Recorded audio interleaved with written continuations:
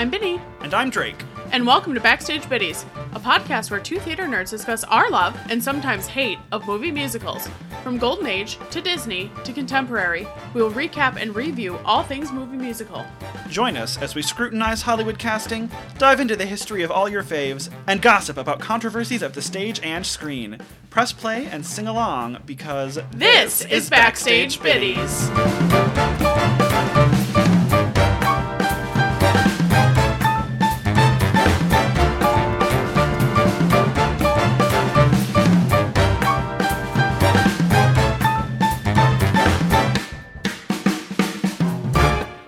How are ya, babe? I feel like right now it is a rude question. Okay, same. Yeah? Same.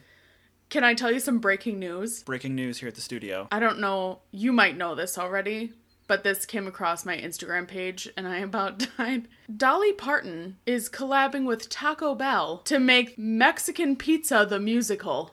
How wonderful. What excellent news. As someone who frequents a fourth meal and also is a musical junkie, that checks every box I have. Checks a lot of boxes. Dolly Parton, musical theater, Taco Bell. What could go wrong? Oh, I hope Doja Cat gets involved. She has a partnership with Taco Bell. Okay, because I saw in the comments that tons of people were like, Doja Cat. And I was like, yeah, because she did why? she did an ad for them and wrote a jingle or whatever. Oh, that makes a lot more sense. Listen, a Taco Bell musical written by Dolly Parton starring Doja Cat, that checks boxes I didn't know I had. Box on box on box. Did you see, I don't know what award show it was for, but she performed one of her songs in the style of Chicago? Yes. She's a musical theater girly at heart. I know she is. And she's so attractive. She's real pretty. Doja Cat, we love you. Send us Taco Bell. Taco Bell, if you wanted to sponsor us, or if Dolly Parton, God forbid, should get a hold of this podcast and would like to sponsor us, we are currently accepting applications. Speaking of Dolly. Oh, that was smooth. That was fucking brilliant. I didn't plan that. The hint for the Guess the Marquee was cherries and feathers. Cherries and feathers, cherries and feathers. And that is a line in Hello Dolly. Heyo. Sang it just about as good as Ye Old Walter did, didn't I? Hello Dolly. We're talking about the 1969 film. It was released December 16th, 1969, directed by Gene Kelly, screenplay and produced by Ernest Lehman, and music by Jerry Herman. The cast is perfect. Almost. It's almost perfect. It's very, very close. We've got the Dolly Levy, played by Barbra Streisand. That's my mom. Okay, my mother was very upset with me. For calling people...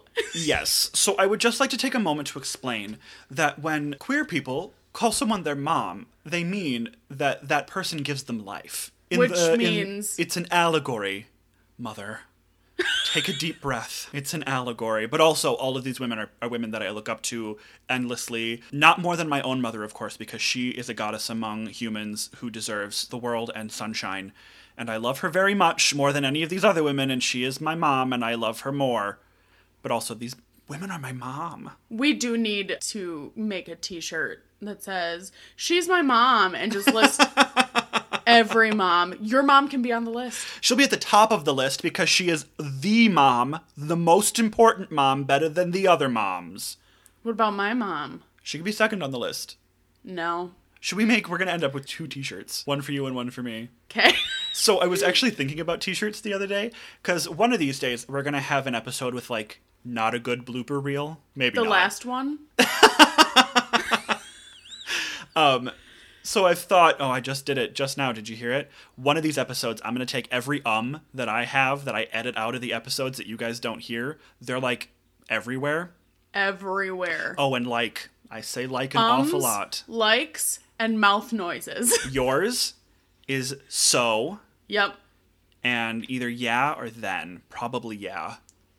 You have a lot of yeahs. Yeah. That's how I talk. So you're going to have a shirt that says so yeah, and I'm going to have a shirt that says I'm like. When we go on tour, it'll be our tour merch. It'll be great. It'll be great. What episode is this? 6? Yeah, this is the 6th episode. We're Nailing already it. planning the national tour. Yeah, it's casual. Yeah, you gotta, if you reach for the heavens, you get the stars thrown in. Back to this cast. Anywho, we're talking about Dolly. Okay. Like I said, Dolly Levy, Barbara Yes. Streisand, My mom. your mom. Horace Van Gelder, Walter Matthau. America's favorite curmudgeon. Genuinely. I kept calling him Walter Cronkite Yeah, you did. all the time. I don't know what it is. They're not the same person. Does not matter. Cornelius Hackle was played by Michael Crawford. Yeah. Thoughts and feelings on that later. Irene Malloy, played by Marion McAndrew. Minnie Fay, played by E.J. Peeker. Barnaby Tucker, played by Danny Laughlin. Did you know that he was brutally murdered? What? Yeah. Hang on, finish the cast list and we'll bump back to it. No, that was the end. That's the end of the cast list? That's- Danny Laughlin was brutally murdered. So... I'm uncomfortable. What do you mean he was brutally murdered? Hang on, I'll find it in my notes. When did this become and that's why we drink? So, I'm not going to get into the gruesome, hairy details of it. If true crime is your thing, feel free to, bop over to YouTube and find out information on his murder. His life got really hard after he finished this show. And he was actually in the stage production of Hello Dolly. Oh. He's one of the few cast members in this movie who was, aside from the ensemble, who were borrowed mostly from the musical. He was one of the people who had done the show live. So he had a history with Hello Dolly, and later in life that history kind of fizzled out as the musical became not popular. So at the age of 34 in the year 1977, he was brutally murdered after a night out at a club. He was stabbed over 100 times. Jesus. Yeah, brutally murdered. So check it out if that's your vibe. What a fun tie-in. But speaking of the live show, Dolly Levy is one of the most extensively cast roles on Broadway. The movie, in fact, tested over 1,500 actresses for her. Oh, wow. Yeah, because so many people had played Dolly, so they had a really wide pool to pick from. Some folks of note who played Dolly include Carolee Carmello, Sally Struthers, Ethel Merman, Mary Martin, Donna Murphy, Carol Cook, Dorothy Lamour, Eve Arden, Ann Miller, Michelle Lee, Edie Adams, Yvonne DiCarlo. Betty White played her. Yeah. On a tour in '79. Ginger Rogers, Martha May, Betty Grable, Pearl Bailey with an all-black cast, which actually won her a retroactive Tony in '67. Heck yeah. Thelma Carpenter, Phyllis Diller, Bernadette Peters, Betty Buckley, stars on stars on stars. And then, of course, the two most famous iterations won the Miss Carol Channing, and then, of course, Barbara Streisand. So there's a whole smear of women who have done the death out of this role, to uproarious applause every single time. Oh, and of course, Bette Midler, who got a Tony for it in the most recent revival on Broadway in 2017. She won her Best Actress award. And I think she was 72 when she did that. Yes, she did. It was her very first Tony Award. Isn't that crazy? I mean, This role, first of all, wins women awards, and they deserve it. But also, it's been done by all the greats. With casting, actually, Barbara Streisand was super young. She was 25. She was 25 when she was 27 when the movie came out. Right, she was 25 when they filmed it. Walter Matthau was 22 years older than she. Yeah. So here's the deal. When I watched this thing for the first time, which was only a few years ago. Yeah, we got into this one late in life. I really loved this movie. Me too. I still love this movie. Yeah, it's one of my favorites. But one of the things that caught my eye was, why are they love interests? Because it didn't read as that. And I know that they're not exactly love interests, based off of the story. She's kind of he's kind of quirky and cute. He has a shitload of money, so I'm going to go right on ahead and do that. But it still was weird for me a little bit. And then I figured out the age difference that was there, and I was like, right. This is almost the exact age difference between me and my dad. Actor to actor, it's weird. It never bothered me narratively. I think if she were a readably older woman, an older actress, there's the element of your biological clock is ticking. There's a connotation that comes with being a woman of a certain age. Not that I think that it's right or proper, because I think women can seek love at any age. But it never, I don't know, it never bothered me. She always just seemed like a philanthropic woman who needed a rich husband to continue doing good things and enjoying her life. I understand why it bothers other people. Well, and I think to me, the role reads so much more as like a middle-aged woman. Well, because she is. Than it does a young Dolly woman. Levi is 50. Right. Well, and that's what I'm saying, though, is that, like, with Barbra Streisand being cast when she was 25, it just does not have the same feeling behind it, does not have the same something. I disagree, but that's fine. It bothers some people, it doesn't bother me. It doesn't bother me, I just think that it Are you sure? Because you brought it up. No, I just... Shut the fuck up. I think it reads differently than if it was an older woman. I think it does too, and obviously it was written for, like, Dolly's character is written so as you agree 50. I'm correct. No, that's not what I said. You said you agree. It reads differently, but I don't think it hurts the show in any way. I don't think it I didn't changes say it the hurt narrative. the show. I don't think it changes the character or the narrative. I think people were mad about it, and they were really mad about it. And they dug too far into it. Like, I don't think it needed to be the mess that it was. It was kind of a mess. Well, and the thing too is that, so at the time, Barbra Streisand hadn't even done a movie yet. There was one movie she had done before this, but it hadn't been released yet. So there were other actors. Is that true? I thought she had done Funny Girl already. But it hadn't come out by the time they were recording this. Oh, that's interesting. So she was cast before the release of Funny Girl. Right. Oh. And so the director with Funny Girl was like, she's great. She knows what she wants. Okay. So there was a lot of tension on set. Yeah, there was. There was actually more tension than we think, too. I'll get to it when we talk about the costume designer, Irene Sheriff. Mm-hmm. She also had some beef on set, and we'll get to that. There was several different beefs. Many beefs. Several flavors. Beefs, all the flavors. One of the things, to me, in reading some of the stuff, I understand where certain people were coming from when they were complaining about Barbara. Being like, oh my god, she's so needy and she thinks she knows everything and she's this, she's that, she's da-da-da-da-da. Or was she just an enthusiastic woman, young woman who hadn't had tons of success yet? Right, she was a green actress. She wanted to be good. Mm-hmm. So when you want to learn, you ask questions. That's how human people work. She asked questions. She also made directing suggestions and things like that. Stuff that she thought would be cool or funny or whatever. And Walter Matthau hated it. Hated it. The one thing, too, is he had gone and complained to, like, the head of the company and was like, she's ridiculous, blah, blah, blah, whatever. Because he had just come off of a movie where he won an award for it. And the guy said, I would love to help you, but I'm not making Hello, Walter. I mean, it's true. It's true. And the thing too is that afterwards he kind of recognized, like, she didn't deserve the way that I treated her. The one big blow up that everyone talks about where the director pulled the two of them into a different room on set and different things like that to, like, hash this shit out was the day that Bobby Kennedy was shot. Oh. So tensions were high anyway. It was in the middle of, like, July or August. It was hot as balls outside. Yeah, the amount of clothing that they all had to wear. It also rained, like, the entire time they shot this film, so everything was, like, wet, muggy, humid, damp. So there were a lot of things going on, and she had made a suggestion for yet another thing for people to do, and he blew up. He said something about she has less talent than a butterfly's fart.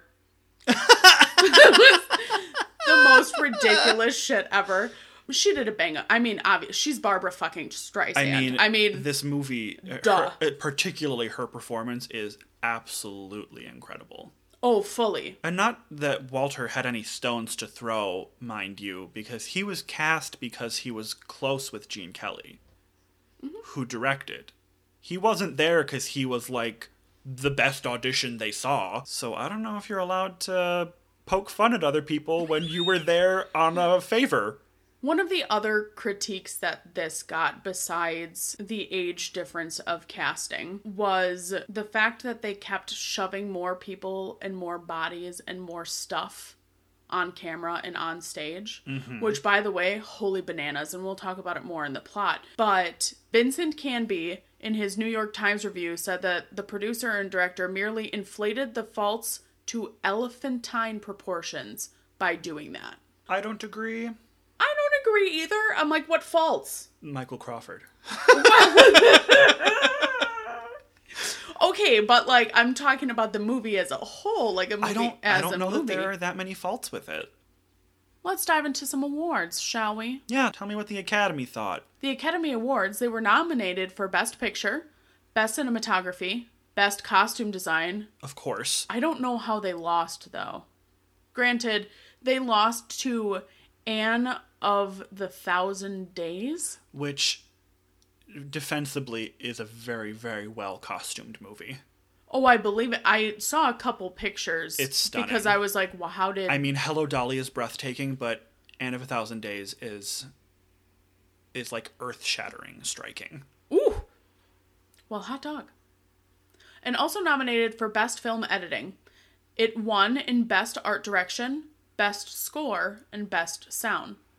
For the BAFTAs, they only were nominated, they didn't win anything, but they were nominated for Best Actor Lead for Walter Matthau, Best Actress Lead for Barbra Streisand, Best Art Direction, and Best Cinematography. For Golden Globes, they also were only nominated, no wins. That's interesting. But still, I mean, hey. They were nominated for Best Picture, Best Lead Actress for Babs, Best Supporting for Marianne McAndrew, Best Director for Gene Kelly, and Best Promising Newcomer for Marianne McAndrew. We had just talked about a movie that didn't get nominated for anything, and this thing got nominated for a ton of stuff, but the actual reception of it, from like an audience standpoint, certain critics, things like that, wasn't great. Yeah. The box office... It tanked in the theaters. Eric Henderson from Slant Magazine said the film is more infamous for bringing Fox financially to its knees than for being the last major musical directed by Gene Kelly. Hello Dolly is one big-assed bull in a china shop. The film cost nearly as much to produce as Cleopatra and made far less at the box office, thus earning the film its reputation as one of Hollywood's foremost turkeys. I mean, yeah, it's credited as the death of the movie musical. Yeah. In the timeline of, like, the golden age of movie musicals in, like, the 30s and 40s up to now, Hello Dolly is considered the death of the movie musical. And then we have a handful of, like, experimental type movie musicals, really, like, odd off-the-wall things tend to succeed, like Rocky Horror Picture Show, Little Shop of Horrors, Cabaret. Very, like, strange, off-kilter movie musicals succeed until the film adaptation of Chicago. And then we're ushered into the renaissance of the movie musical, which we are living in the heyday of now. And that started in 2002, right? That's yeah, 2002, and then in 2007, Hairspray kind of solidifies the renaissance for us. So I don't agree that Hello Dolly killed the movie musical. I think it solidified the financial insecurity of a certain type of movie musical. Up to this point, movie musicals were really popular in theaters because they were often preceded by what was called a road show.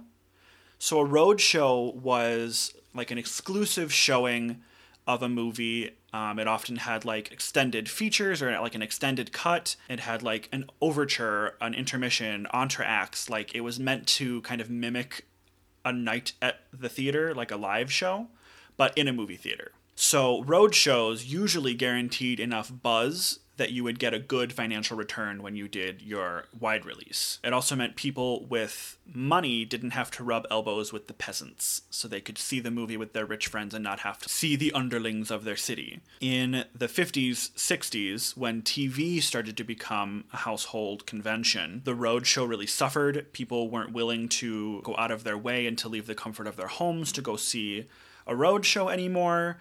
The spectacle of it kind of died off. You had to convince people with more to be able to get them away from their televisions to go see entertainment in the theaters, especially when you knew that the movie was going to get a wide release 2 weeks later for cheaper and less hassle. So the road show suffered, and because of that, the movie musical began to suffer.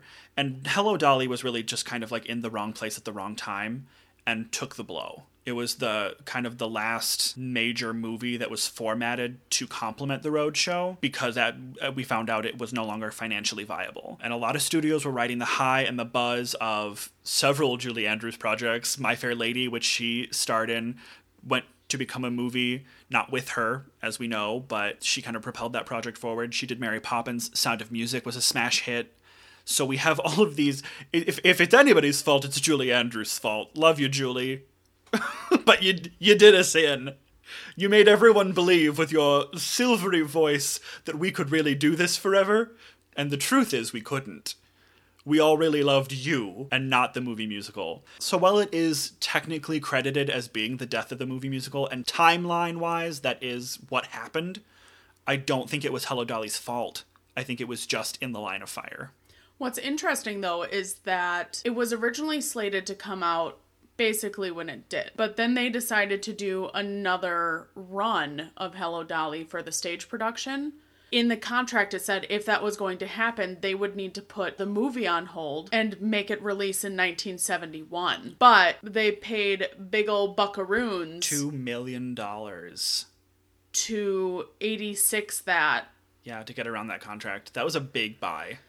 It was one of the main reasons this movie escalated in budget so quickly, because they had to keep circumventing contracts and letting people in and out, and it got expensive fast. Woof. So the stage show is actually wildly popular, way more so than this movie at the time. This musical was based on The Matchmaker by Thornton Wilder. As a play, it also existed under the title A Day Well Spent, A Merchant of Yonkers, and a German title, Einen Jux will sich machen. So it existed as several stage plays before it was finally adapted. And before settling on Hello Dolly, it was called Dolly, a Damn Exasperating Woman, and Call on Dolly. It was finally changed to Hello Dolly when people saw, I believe it was Carol Channing, sing the song Hello Dolly. And then the title was permanently changed. And why wouldn't you? Because Carol Channing was incredible and the epitome of Broadway royalty in this role. So Carol Channing was the original Hello Dolly on Broadway in 1964. This musical also opened on the West End in 1965. It has had 4 Broadway revivals and 1 on the West End. In 1964, Hello Dolly won a record-breaking 10 Tony Awards, including Best Musical. The record of 10 Tony Awards in one night would not be beaten for 37 years. It was beaten in 2001 by The Producers, which won 12. Wow. Yeah. Several revivals have also won Tony Awards, including the most recent Broadway revival, which, again, starred Bette Midler. She won a Tony for Best Actress. It also won Best Revival that year. So this has been popular. It stays popular.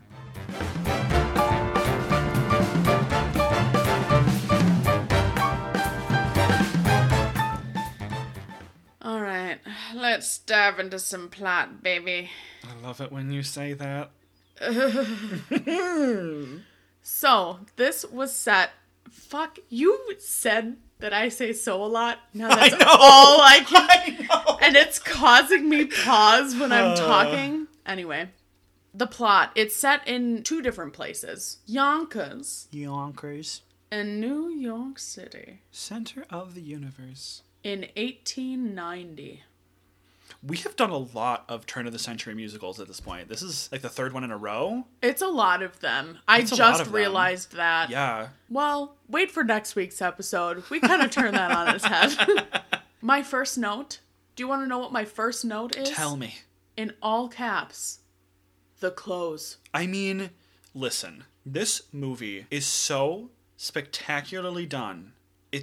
Every time you turn around, and it's all the elegance and grace of Mary Poppins costumes, of Happiest Millionaires costumes. We're kind of working in that same decade, that same kind of time period, right at the turn of the century. But so many of these pieces are custom made, custom fit.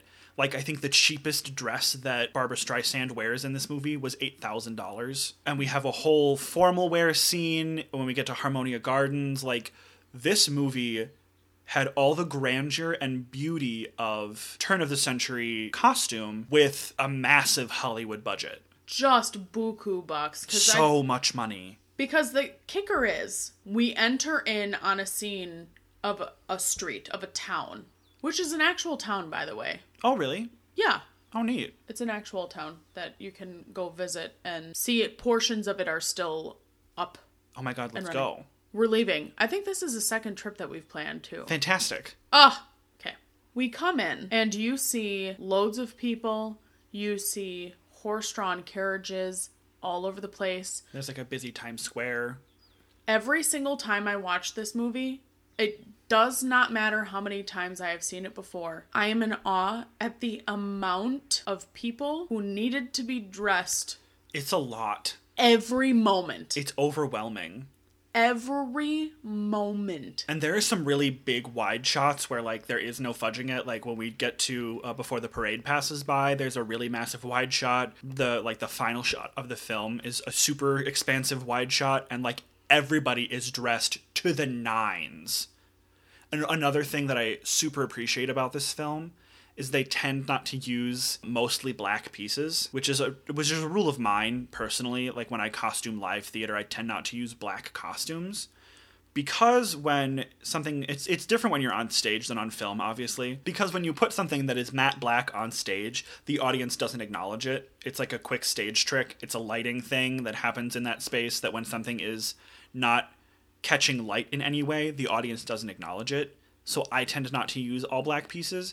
This musical does a fantastic job of that. So even when we get these, like, enormous group shots, there's still colorful suits. There's lots of pink suiting in this musical, which is so pretty. All of the shoes match all of the dresses. Like, the shoe budget in here, nothing lights my fire like a pair of shoes that matches a dress. Ooh! And can I tell you, we could do one episode on just the costumes in this movie. We really could. There's a lot to say. Because the deal is, you're probably going to hear me say this again, shoes that match the skirt, that match the top, that match the under things, that match the hat, that the handbag is the same fabric made as the skirts. Right. I mean, it's so consistent. Irene Sheriff did an incredible job working on this film. She did some of her best work here, in my opinion. It's so thoughtful. Everything's color coordinated. And I really do, like, beyond all the work that went into it, I love shoes at the turn of the century. I just think they're so aesthetically pleasing. I love, like, a high women's Victorian boot. I think that's such a classy, stylish shoe. I wish more people would wear them. I might start wearing them. Let's bring them back. Why not? You know, I love it. I love the shoes. And we get a whole, like, 2-minute sequence of, like, various pans of shoes. It's very satisfying for me. Because what they're doing with that pan of shoes is they are taking the steps of these people and having that add to the rhythm of the score, which is really cool, which is something that we saw in Hairspray. Right. It's a very useful tool when you're entering a musical to kind of merge a cinematic world with the larger-than-life musical theater-ness of it all. So Dolly's walking around. We get the ensemble singing, "Just Call on Dolly," and she explains a little bit more of what she does. She sings for 3 seconds on the top of that bus, and she is already a massive talent. She opens her mouth. We're like 2 bars into the fucking musical, and I'm like, God fucking shit. She is so talented. I mean, is she by Is she Barbra Streisand, or is she Barbra Streisand? Well, is she? You tell me. I'm saying. Then we get Just Leave Everything to Me, which was written for Barbra Streisand. And she sings the crap out of it. She's explaining to everybody, I do everything from floral arrangements to furniture to making your marriages being consummated to setting people up to this to that. I mean, she literally does everything. I'll import your cheese. I'll get you fit. Expert mandolin instructions. Homegirl is like, you need it? I got it. Then she is getting her train ticket and she's like, I have important business in Yonkers with Horace Van de Gelder, the nearly $500,000, which, by the way, $500,000 in this time is like $15 million today. No biggie. NBD. Don't make it. Everyone calm down. Guys, calm down. It's like... It's just $15 million. It's just $15 million. It's casual. You guys are freaking out. I need you to calm down. It's like pocket change. It's nothing. So she's explaining to the guy that she's going there because she's going there to help him. And he was like, oh, you gonna marry him yourself, Dolly? She's like, what would ever put that crazy idea into my head? Your head. She's so clever. She's so clever. That's one of the things that makes this character so endearing, and especially the way that Barbara plays her. Yes. She's very quick. The beats change really, really fast, like the acting beats that she fires through. She's very quick-witted. I love a quick-witted woman. It's a lot to keep up with as an actress, but she absolutely kills it. She does. Then we get the scene of Horace being shaved, and he is yelling. Well, between this opening number and the actual beginning of the show, we get a whole overture where you get the cast and all that normal stuff. But I thought it was really interesting that we had an overture after the opening number in this musical. What a twist! Twist and a turn. And oddly, I didn't hate it. It was a really good use of an overture in a film format, in my opinion. It was like a prequel and then an overture. Yeah, almost like I don't know. It feels like it framed the world and set it up really efficiently, and then gave us like the musical theater standard that we're used to. I don't know. I thought it was really clever. It was a good use of their time and their frame. So good show. Excellent work.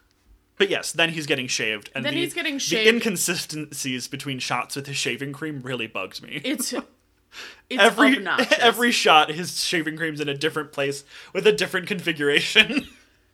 So he has a niece, Ermengarde, and she is dating Ambrose. Those are such stupid names. Who is the tallest SOB. He's like 7'4". Genuinely, I know that they did this for comedic things. Right, it's a haha. And my God, does it make me giggle. I mean, he is so obnoxiously tall compared to every single person. Ermengarde, his girlfriend, the gal he wants to marry, is shorter than most people in this production. So just the two of them standing next to each other is just the silliest darn thing you've ever seen. It makes total sense because I think that their subplot is meant to be really farcical and really like melodramatic and high comedy. And so we get like even their existing physically is a bit, which I think is funny. Well, because you get some of that melodrama from when he's like, I'm going to marry her. You can't. She's 18. And Ermengarde comes up and she's like, but uncle, I love him. And I am going to marry him. He's my everything. And she wails. Oh my God, it's so dramatic. She wails, but like her body isn't doing much of anything. It's funny. She like slams the door shut behind her, and it's just like a perfect stage exit. And their names are Ambrose and Ermengarde. I know. I mean, and all of the names in this are meant to be... I have a personal philosophy that musical theater is always more than life. Like, the characters that you're witnessing are not human people. They're like human plus. All musical theater characters are just like a little overinflated past being human. Like Tanner in Teen Beach Movie when he's like always like tossing his head back and forth and super giggly and like isn't really connected to reality. That's a caricature of the persona of a musical theater character. Like, they're just not people. And like Horace Vandergelder, Ermengarde Vandergelder, like those aren't people names. And every single time I hear Ambrose's name, I just think of an ambrosia salad and I get snackish. Oh, do you want to make an ambrosia salad after this? Yeah, let's do that. Excellent. So Horace dispatches the children and are like, you're obnoxious, you're not getting married, you're just a bunch of fools and idiots. Which is his go-to for everything. He thinks everybody's dumb and everybody's a fool and everybody is a waste of time and money. That's his shtick. After he gets shaved, though, he talks to the guy who is shaving him and he's like... He propositions him for sex. He's like, hey, no homo, but can you give me a little extra jazz? Can you do to me what you do to those young fellas, is his exact phrase. And he... You, sir, have just asked for coitus. Because he has something special that he's going into New York to do later. He's going to try and propose. I personally think it's inappropriate to proposition your barber on the day of your engagement. Is it? I find it inappropriate. Well, man. Mm-hmm. But Horace doesn't do that. No, but the way he phrases it is gay. Yeah, and it's very gay. Because the reaction of the barber, too, he's just like, I don't know, like a little perfume water, a little steam hot towel on my face. You know, that kind of dealie. And his barber, he's like, I know nothing of the sort except 10 cents for a shave. I just say, he is so offended. Appalled. Offended. What do you mean fancy stuff that's done to young men? And I think some of the subtext is, I don't have anything I can do to make you prettier, Horace. You're a grouchy, ugly old man. All I can do is give you a clean shave. So sorry. Then Dolly ends up showing up. We get that number that is so obnoxious about dainty women. Oh gosh, yeah. Where Walter Matthau sings a husky woman at me. And it is so upsetting. So here's what I have to say about Walter Matthau's singing voice. I think Matthau was a perfect fit for this character. Actor to role, really good fit. Oh, yeah. He absolutely smashes Horace Van de Gelder. He cannot sing.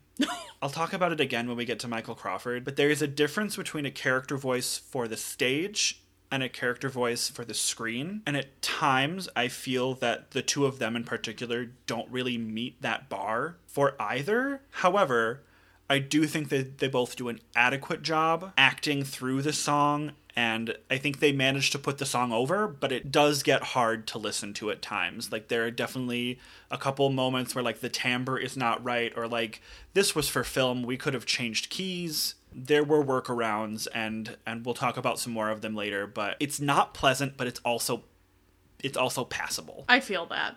Yeah. He's singing about why he wants a wife, so she can do everything.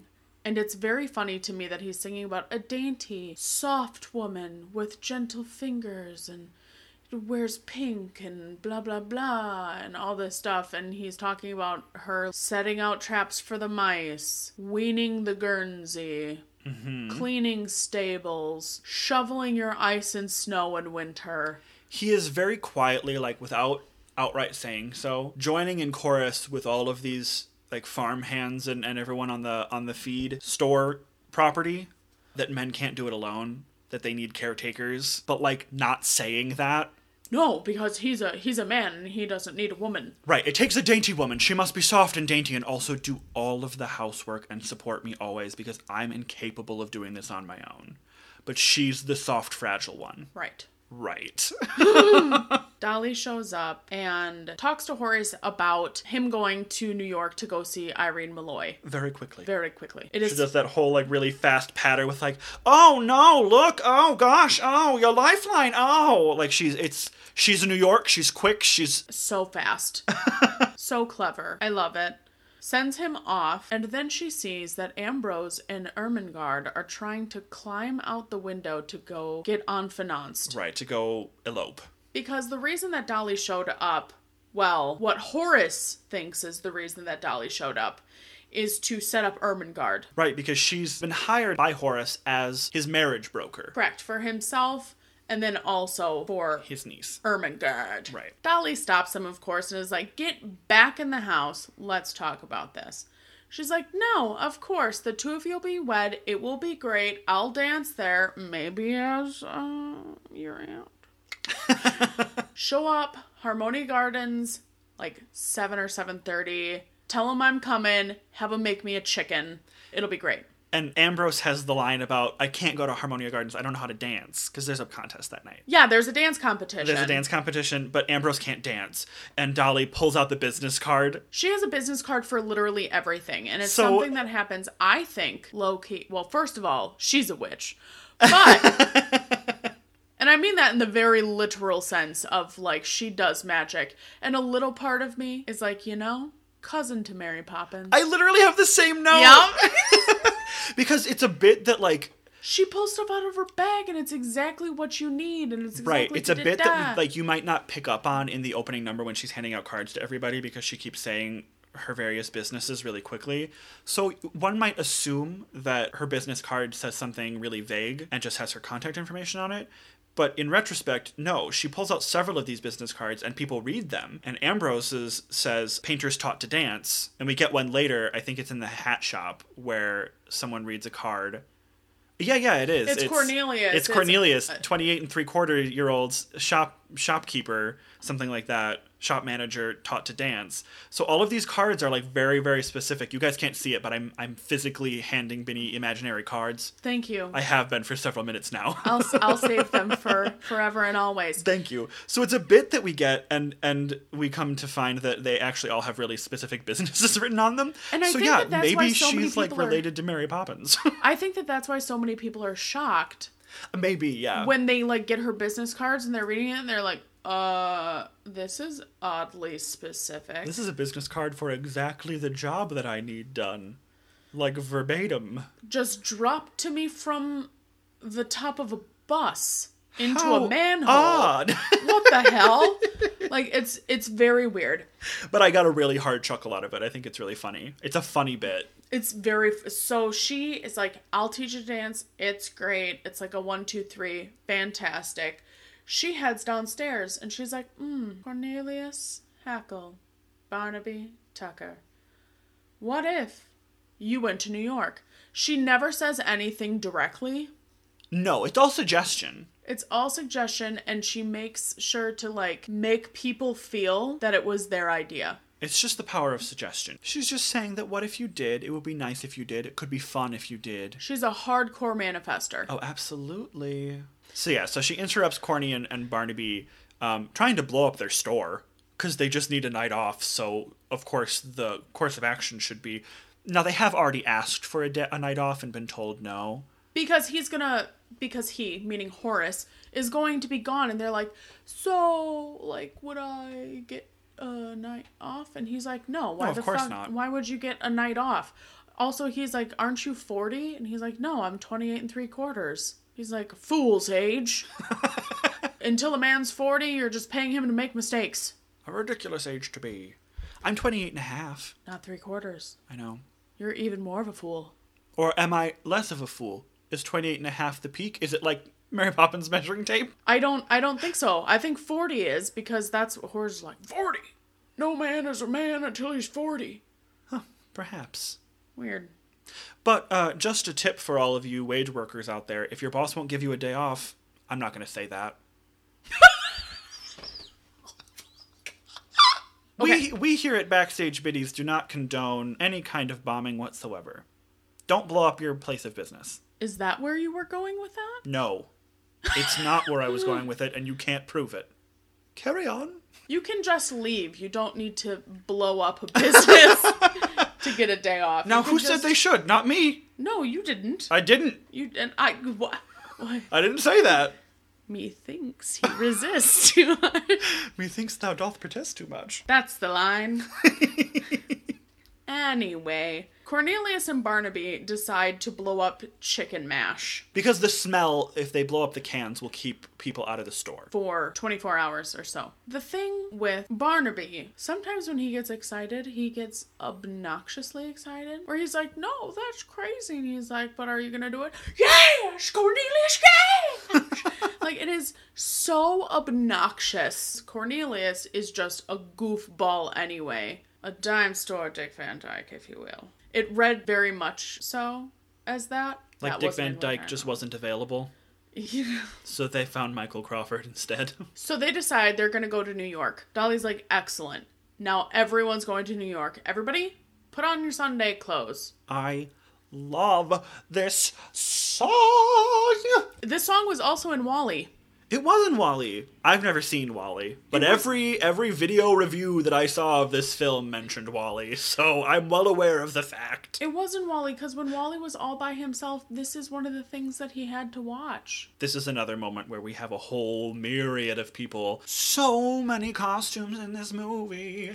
And I have to wonder, does Disney just have a warehouse somewhere full of, like, late 1800s, early 1900s costumes? Yeah, it's somewhere in the desert. I would like to live there, please. The amount of clothing The amount of clothing. I can't stress monstrous. Like, I kept thinking, like, I wonder how many of these costume pieces were also used in Mary Poppins at some point. Because there has to be overlap, but Mary Poppins had a much darker color palette. There were lots of grays, blacks, navies. The chimney sweeps are all in black. Like, all the bankers do black. They just don't do any black suiting whatsoever in this movie. No. So, like, I mean, maybe there were a couple pieces reused as far as, like, underpinnings, like, shirts and things like that. But, like, I mean, my God, like, they just must have built so much stuff, and, like, where did it all go? Someone tell me so that I can go there and just, like, rub my face in a pile of this stuff. New kink unlocked. My kink? 19th century fashion. Literally, the note that I have in all caps again is fucking clothes. It's so many clothes. Bright colors, and again, the shoes matches the dresses, match the hats, but it all looks like a picture when they stand together. Like, they don't look disjointed, they don't look... Like, it all reads and blends so well together. I mean, Sheriff is a genius. Like, it was insane. Well, and just the sheer amount of people. That's another thing that we're going to talk about again. It will come back up at the parade scene. They could have, with this scene on the train platform, probably cut the number of dancers in half. And we wouldn't have even seen a dent.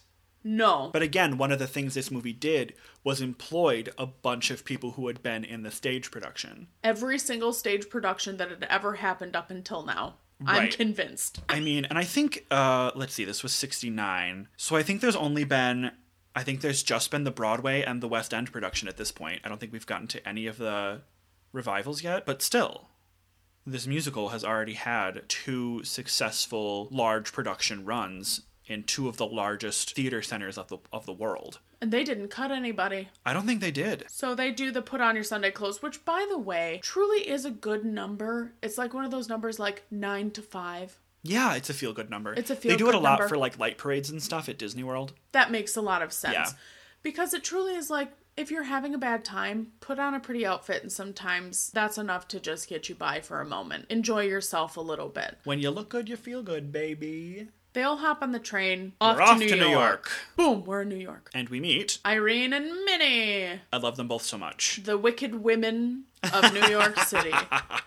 So, because they're not married or unfinanced or courting or anything like that, people assume that they're wicked women because Irene owns this hat shop. And she uses it to her advantage because she says that she keeps herself, like, free of drama so that people will always be in her shop trying to find drama. Which is why she doesn't go out to shows and doesn't go out to dinner and doesn't do all of these things, which is something that she does want to do. Right. She actively doesn't, like, pursue frivolity because if people see her enjoying herself in public or doing unladylike things, then they have her gossip for free. But so now she keeps her business running by making sure people have to come to her to get gossip about her.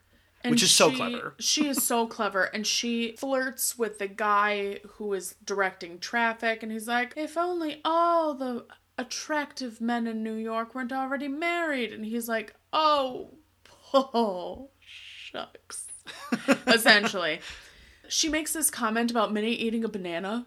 Yeah, and it's too suggestive because she's doing it on the street. She's like, Minnie, people are going to be watching you eating this. She's like, it's just my lunch. She's like, oh. Well, throw it away, you filthy thing. Because we are wicked women. Yeah. They show back up at the hat shop.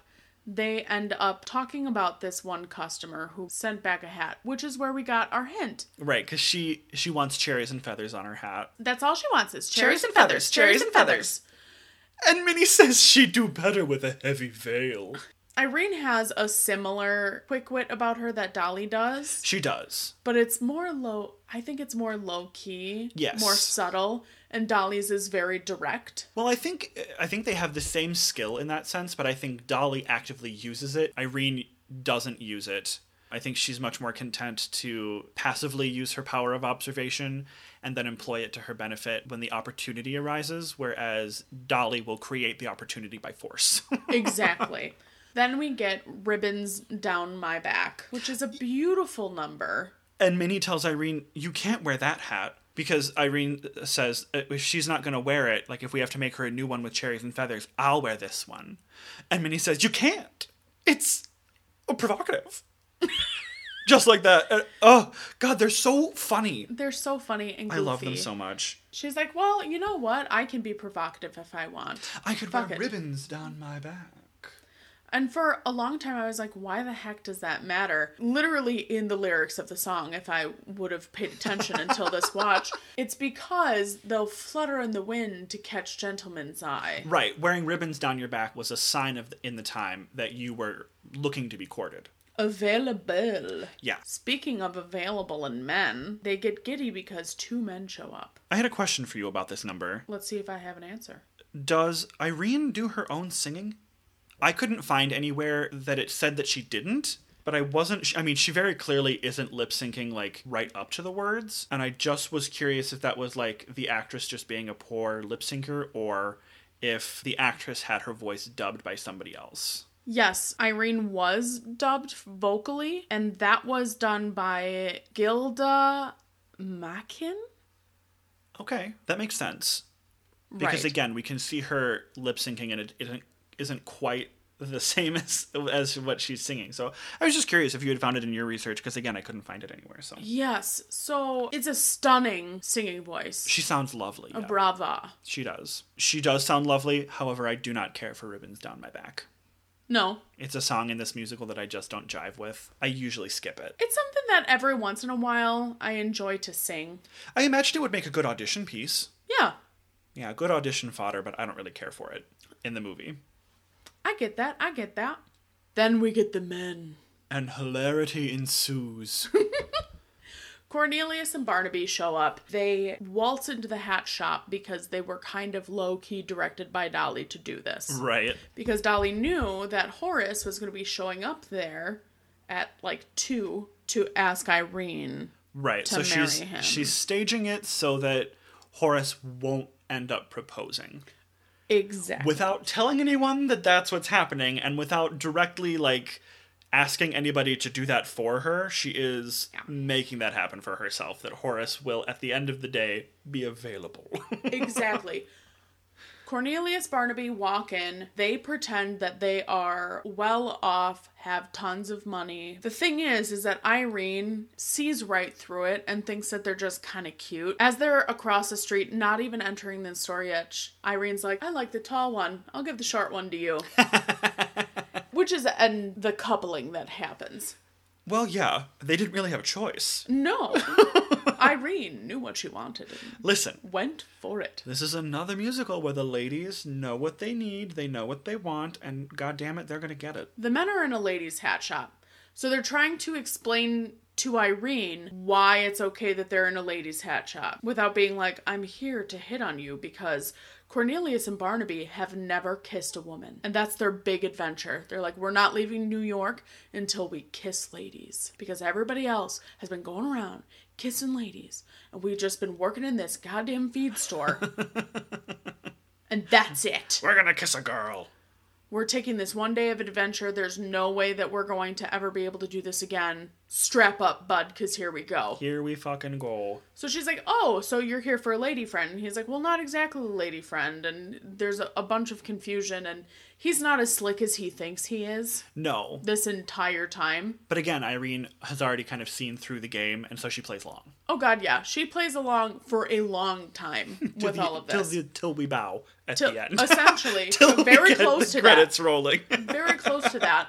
So they're flirting. It's cute. Then comes Dolly and Horace. And they stash the boys. They stash the boys. One goes under a chair. One goes in a cabinet. Minnie doesn't see this, though, because she was in the back doing something. Right. They come in. Horace is like, I've got you chocolate peanuts. The unshelled kind. Dolly brings up, oh, I thought there were 2 gentlemen in the shop. Gentlemen? Horace, being the grouchy buffoon he is, is like, what? There were men in your shop? I'll fight 'em. What the fuck? Why? Because she's ruined. She's ruined now because she was in her hat shop and there was a man in here. Yeah. The sanctity of her hat has been destroyed. Wow.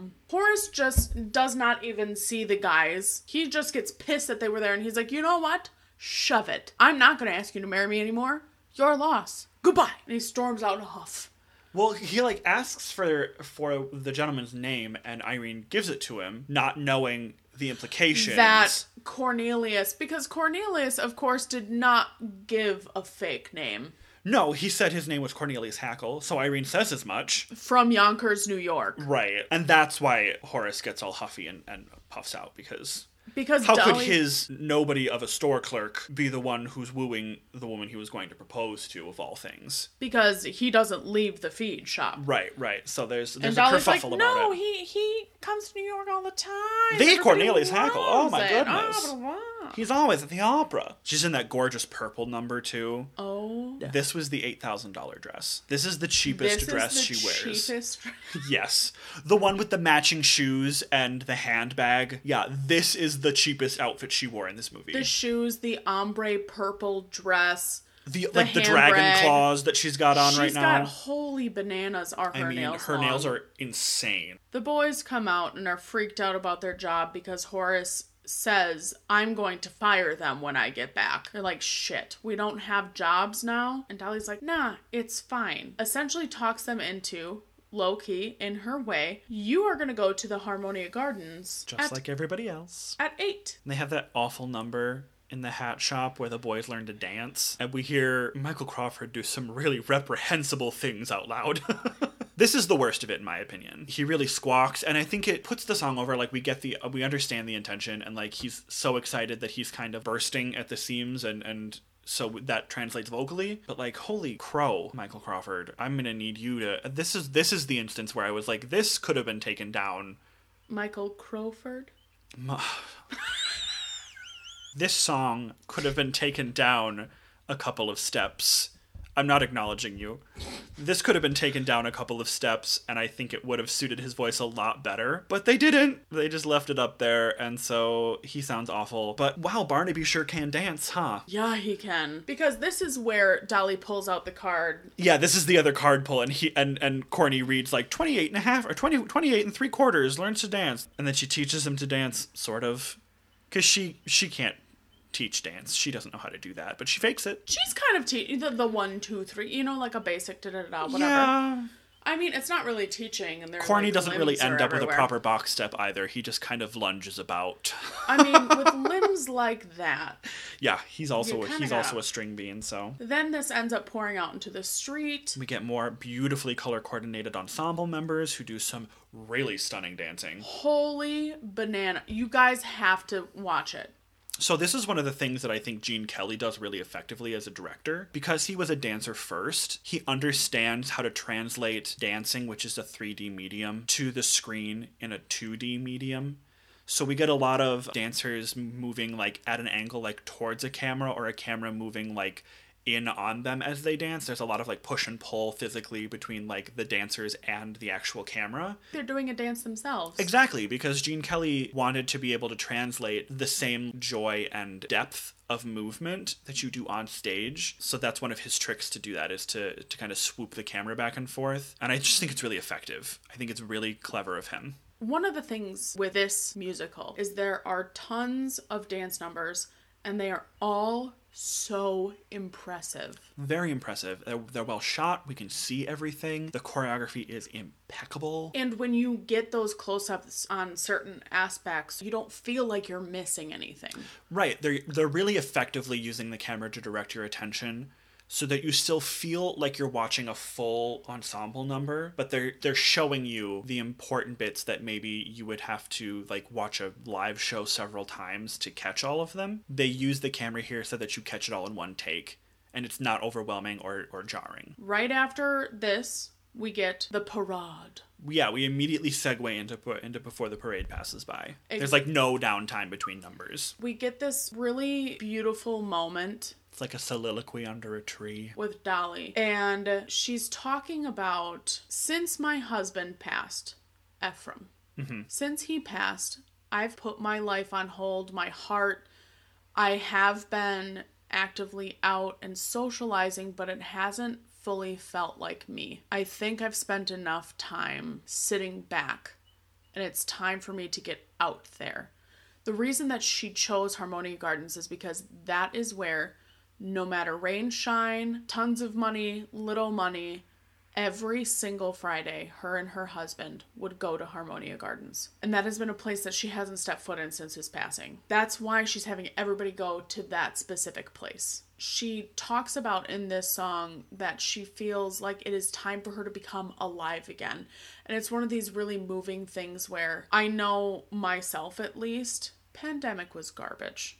We've all been through it. And kind of sitting by, life passing you by because it had to. Once vaccines, things like that, it started becoming safer, actually getting to go out and feel alive again. To have communal experiences, to see the people you care about, to celebrate things. Being in a theater again. Oof. Having that joined experience.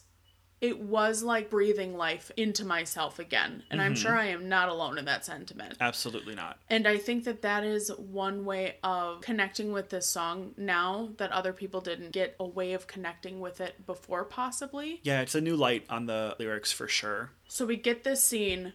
Barbara just builds to a full-out run in this dress because she's like, I'm going to catch the parade before it passes me by. Yeah. She's hoofing it in this purple number. And then the parade. This parade. Holy. This is when you know we're watching a movie and this is not a live theater experience. It is a step above that. Oh, this my elevates God. musical theater so impressively. Macy's Day who? Macy's Day could never. Never. I don't know that us talking about it will do justice to it. And I don't think the it should. sheer amount of volume of people. It's grandiose. Of costumes, of props. I mean, they build full floats. They have several different types of representation of groups of the time.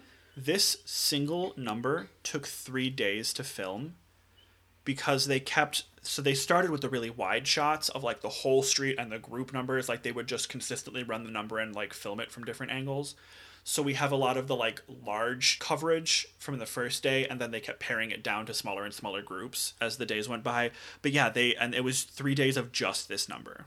I believe that because you not only have the people in the parade, and there are so many people. I don't know the number. I swear to God, it has to be thousands. I think they said initially like the first day was like 4,800 people or something like that on set. And then every single one of them, because they do those big pans out, every single one of them had to be in a period appropriate outfit. They're all and it is so intricate. And again, we're working in the 1890s. This isn't like t-shirts and jeans for every person. This is like underpinnings, like corsetry, hoop skirts, like everybody's suit got a coats, shoe, waistcoats, overcoats, hats. Like everybody is decked fully from like earlobe to ankle at all times. And several of them also have gloves or they have little parasols. And for the men, they don't just stick them, like you've said before, in simple like tuxes. No, it's not basics. They're all colorful and brilliant and beautiful. And just the sheer amount.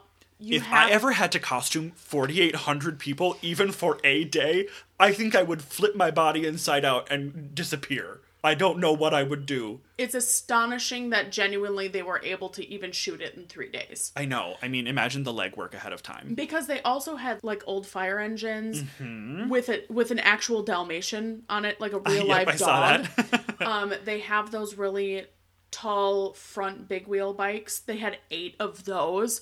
And the thing is that they then had to come up with all of these things too. Right. Because it wasn't just people walking in a parade that you costumed. They actually put in real things, real props. We'll talk about the props department again later when we get into the Harmonia Gardens, but literally every department on this movie did not miss a beat. Tens across the board. Fully for everybody. So diving in to the plot portion of the parade. Dolly shows up.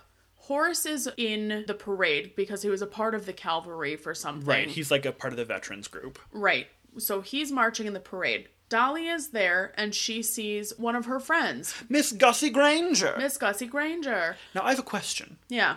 She's on, like, the meatpacking float? Yep.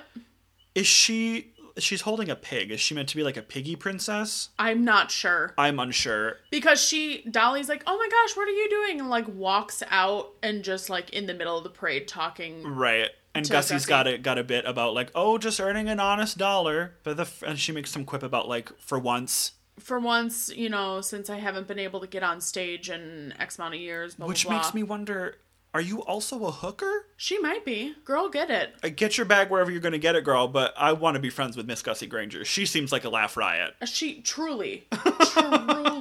Then, inspiration strikes. Earlier, when Dolly first gets into Yonkers, she's talking to Horace, and she's talking to him about, well, I have an heiress that I was going to set you up with, but I guess never mind. Right, if you're going to go see Irene, I guess it's fine. Never mind. I won't talk to you about a word. Heiress.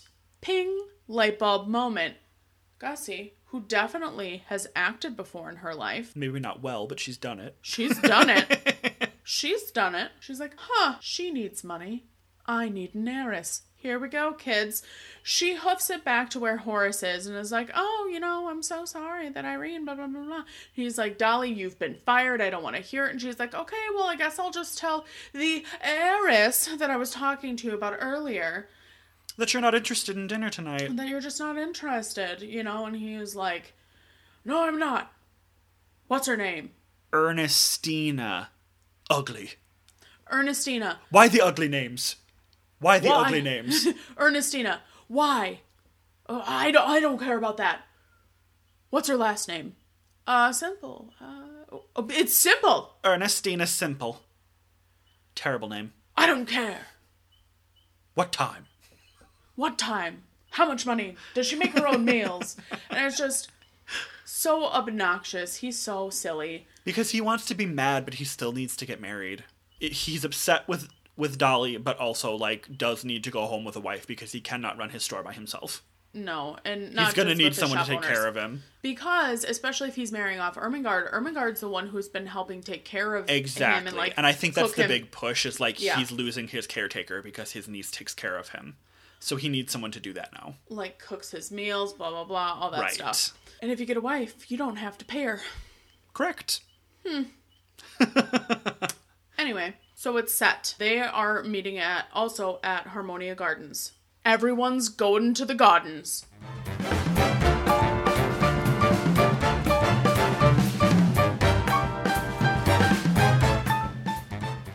Hi, guys. Hi. It's editing Drake and Binny. So we discovered upon editing the first hour and 20 minutes of this pod that it's really long.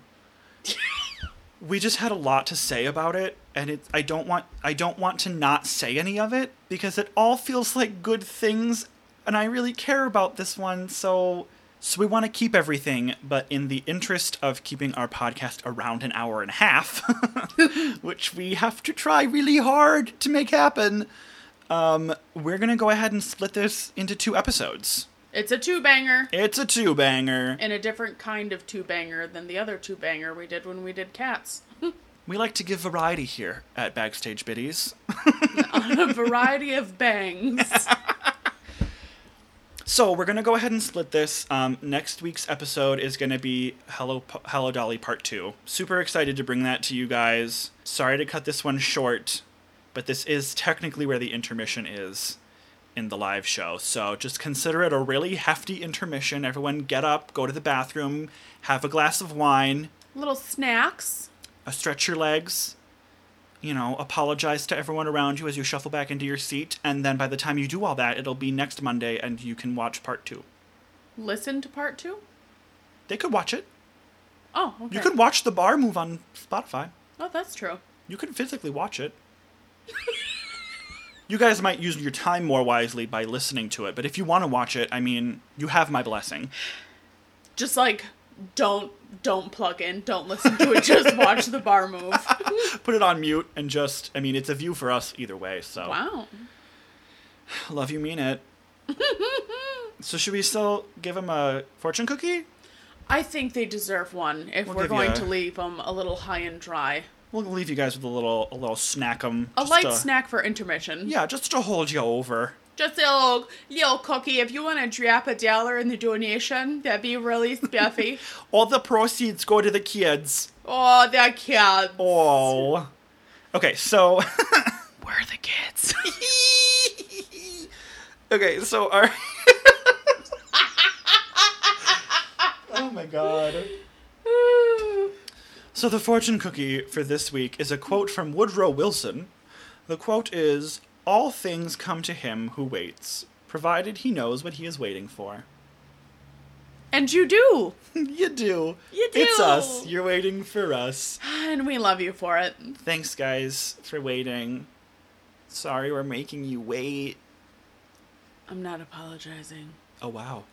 Good things to come to those who wait. Stand your ground. That's what Woodrow Wilson says. Stand your ground!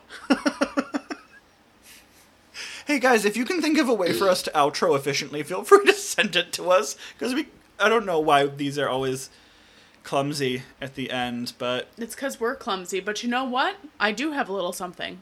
Oh, fire away. Why don't you go right on ahead and up at the top of your screen there. Go on ahead and click that follow button. Oh, and hopefully you'll be able to follow us on Apple Podcasts and Google Podcasts coming up soon. Very soon, we're going to work on that. Yeah, here's to hoping. It might even have already happened by the time this reaches you. Time travel is real. And if you're vibing on our content, go ahead and rate us 5 stars and comment or shoot us an email, send us a tweet, an you can Instagram text us if you comment. know us. If you know us, text us, Snapchat, all that fun jazz. Your favorite movie musical for it to be moved to the top of the list. You can find us on Twitter at Backstage Biddies, Instagram at Backstage Biddies, or email us at backstagebiddies@gmail.com. And where can they find you? They can find me on Instagram and TikTok at Binny Biddy, and on Twitter at BinnyAnn, no E. Where can they find you? You can find me, of course, on Twitter and TikTok at Drake_Leverance. That's Drake_LEWERENZ as in zebra. Drake_Leverance. Follow me and I'll tweet you something cute. I'll send you a fun little flirt. Did you just promise nudes to people? A flirt is not a nude, you homosexual. Well, I'm a gay man, so they're the same thing. Oh, I'm aware. My mom listens to this. Hi, Mom. Hi, Mom. Welcome to Gay Culture. Should we go? It Let's feels like we should know go. What, let's go on ahead. I think, I think our ride is here. Oh gosh, what's that sound? It's something else I have to do. We oh, gotta there go. it is. There Go, we go. okay. Bye. Bye.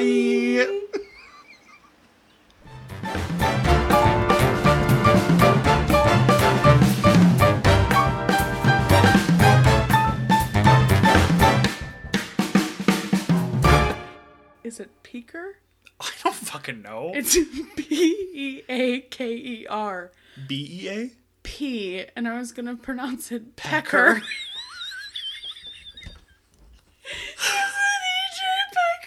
Well, don't worry, gang. We got a blooper reel out of this episode. Rest easy. EJ Pecker. Shut up.